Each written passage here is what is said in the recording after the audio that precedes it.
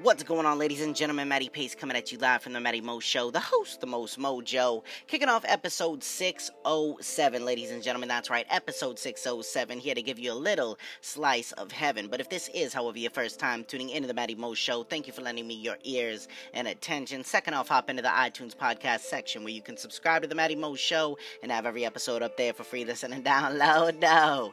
You can also hop on to MattyMoShow.com where we got it going on with the latest and greatest for your daily entertainment. You can get to all my shows from up there, the links to my YouTube channel, IG, Facebook, Twitter, Spotify, you name it, it's up there, so go check it out, MattyMoShow.com, where you can also subscribe and become a member, all for free, baby, that's right. And if you got Apple Podcasts, be sure to hit up the Matty Mo Show and leave your boy a nice little rating and review, no. But without any further ado, it is my distinct honor and pleasure to deliver straight to you episode 607, the one that is like a little slice of heaven. And why, you may ask? Because it lands on none other than the Sunyay Inspirations. That's right. So hello and welcome to this week's edition of Sunyay Inspirations. And as always, I have some dope, positive, inspiring, impacting, and empowering news stories that you will not hear anywhere else. I guarantee it. Now, all the stories for tonight's Epicast and all the Sunyay Inspirations in general are brought to you by goodnewsnetwork.org. So be sure to go on and check them out. And the music that you are hearing in the background for tonight's episode is brought to you by Fantastic Music Channel on YouTube. So go check them out, give them a little love, maybe a sub, because their mixes are indeed fantastic. But without any further ado, let's jump into the first story of the night now, shall we? Now, this first story of the evening features a magical touch from a suiting person who's done a whole lot more for people than just create a world of imagination and fascination. So enjoy this first story of the night entitled, J.K. Rowling funds MS research with whopping $18 million donation to honor her mother, published by Good News Network, September 14th, 2019. J.K. Rowling is known worldwide as the author of the beloved Harry Potter book series, but now she is making headlines for donating a magical amount of money towards multiple sclerosis research. This week, the Scottish philanthropist donated 15.3 million euros, or in American US dollars, 18.8 million, to the University of Edinburgh so they can build on the success of their Anne Rowling Regenerative Neurology Clinic. The clinic, built in 2010 thanks to another hefty donation from Rowling, was named after the author's mother, Anne Rowling, who died from MS, unfortunately, at the age of 45. When the Anne Rowling Clinic was first founded, none of us could have predicted the incredible progress that would be made in the field of regenerative neurology, with the clinic leading the charge, said Rowling. I am delighted to now support the Anne Rowling Regenerative Neurology Clinic into a new phase of discovery and achievement, as it realizes its ambition to create a legacy of better outcomes for generations of people with MS and non-MS neurodegenerative diseases.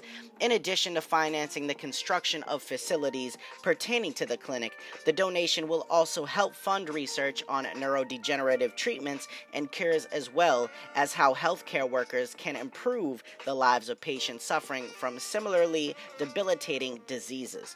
Professor Peter Matheson, Principal and Vice Chancellor of the University of Edinburgh, said, "We are immensely honored that J.K. Rowling has chosen to continue her support for the Anne Rowling Regenerative Neurology Clinic.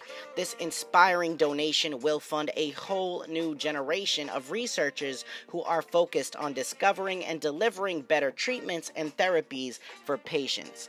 Now, that is a beautiful story and an amazing touch from an amazing woman who, this amongst a lot of other charitable donations she has made for quite some time now. If you haven't looked up what J.K. Rowling has done besides her Harry Potter series and the movies, the books, all that stuff, I highly recommend you giving her, a little bit of look up on Google, because that woman is so selfless and so amazing. But this next story I have for you is one that will touch your hearts in a different way as well, for sure. So get ready to hear a touching story of how this one invention created a lifetime of happiness for handicapped people all across the world. So enjoy this next one entitled, After Watching Brother Give Up on Gardening, Man Designs Tabletop Gardens for People in Wheelchairs. Published by Good News Network, September 14th, 2019. After Terry Garrett witnessed his ailing brother lose the ability to pursue his love of gardening, he took it upon himself to ensure that anybody, regardless of whether they are confined to a wheelchair, could keep their green thumbs in the dirt. Garrett is the mastermind behind the Elevated Garden, a tabletop garden that has been designed specifically for people in wheelchairs. The idea for the Elevated Garden was born after his brother was diagnosed with stage 5 chronic obstructive pulmonary disease. He loved gardening but could no longer handle the physical demands of traditional gardening, says the veteran. I designed and built my first elevated garden, and by the end of the year, my brother was taking care of 40 units and growing all his produce for the winter. I saw how it benefited him with an improvement in his quality of life and an increased sense of self-worth and accomplishment, he continued.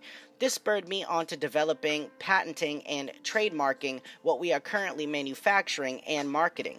Standing at just 30 inches tall, the gardens have been used in nursing homes and assisted living facilities all over the globe because they limit the amount of bending and physical activity that is typically required by traditional gardening. The components are made and manufactured in Tennessee by the veterans company T&L Group. Additionally, the mobile gardens are built on wheels so they can be used indoors through all seasons. Garrett, who was recently named a horticultural hero for his design, is now looking to develop handicap-accessible gardening tools so his company can continue to uplift disabled and geriatric patients who want to garden outside the box. So there you have it, ladies and gentlemen, a beautiful invention from a beautiful man, and I hope that thing takes off. Like I said, he's got these things going up in a lot of assisted living places, retirement homes. It's great for people in wheelchairs, so if you know somebody in a wheelchair that is looking to become a little more proactive or looking to pick up a new hobby or even continue one if they are into gardening, that could be a great thing to check out. You can even look up pictures on the website goodnewsnetwork.org and click on the article of this story, and you can see that cool little invention. But now it is time for our third and final story of the night, a new study that just might have you replacing your coffee with tea instead, and you are going to find out why with this next article entitled New Study Builds on Correlation Between Tea Consumption, Healthier Brains, and Reduced Risk of Dementia, published by Good News Network on September 13th, 2019. This new study reveals that regular tea drinkers have better organized brain regions, which is associated with healthier cognitive function compared to non-tea drinkers. For the study, the research team recruited 36 adults aged 60 and above and gathered data about their health, lifestyle, and psychological well-being. The elderly participants also had to undergo neuropsychological tests and magnetic resonance imaging, otherwise known as an MRI. The study was carried out from 2015 all the way until 2018. Now, upon analyzing the participants' cognitive performance and imaging results, the research team found that individuals who consumed either green tea, oolong tea, or black tea at least 4 times a week for about 25 years had brain regions that were interconnected in a more efficient way. Take the analogy of road traffic as an example. Consider brain regions as destinations, while the connections between brain regions are roads. When a road system is better organized, the movement of vehicles and passengers is more efficient and uses less resources. Similarly, when the connections between brain regions are more structured, information processing can be performed more efficiently, explained Assistant Professor Feng Li from the National University of Singapore. Our results offer the first evidence of positive contribution of tea drinking to brain structure and suggest that drinking tea regularly has a protective effect against age-related decline in brain organization, he added.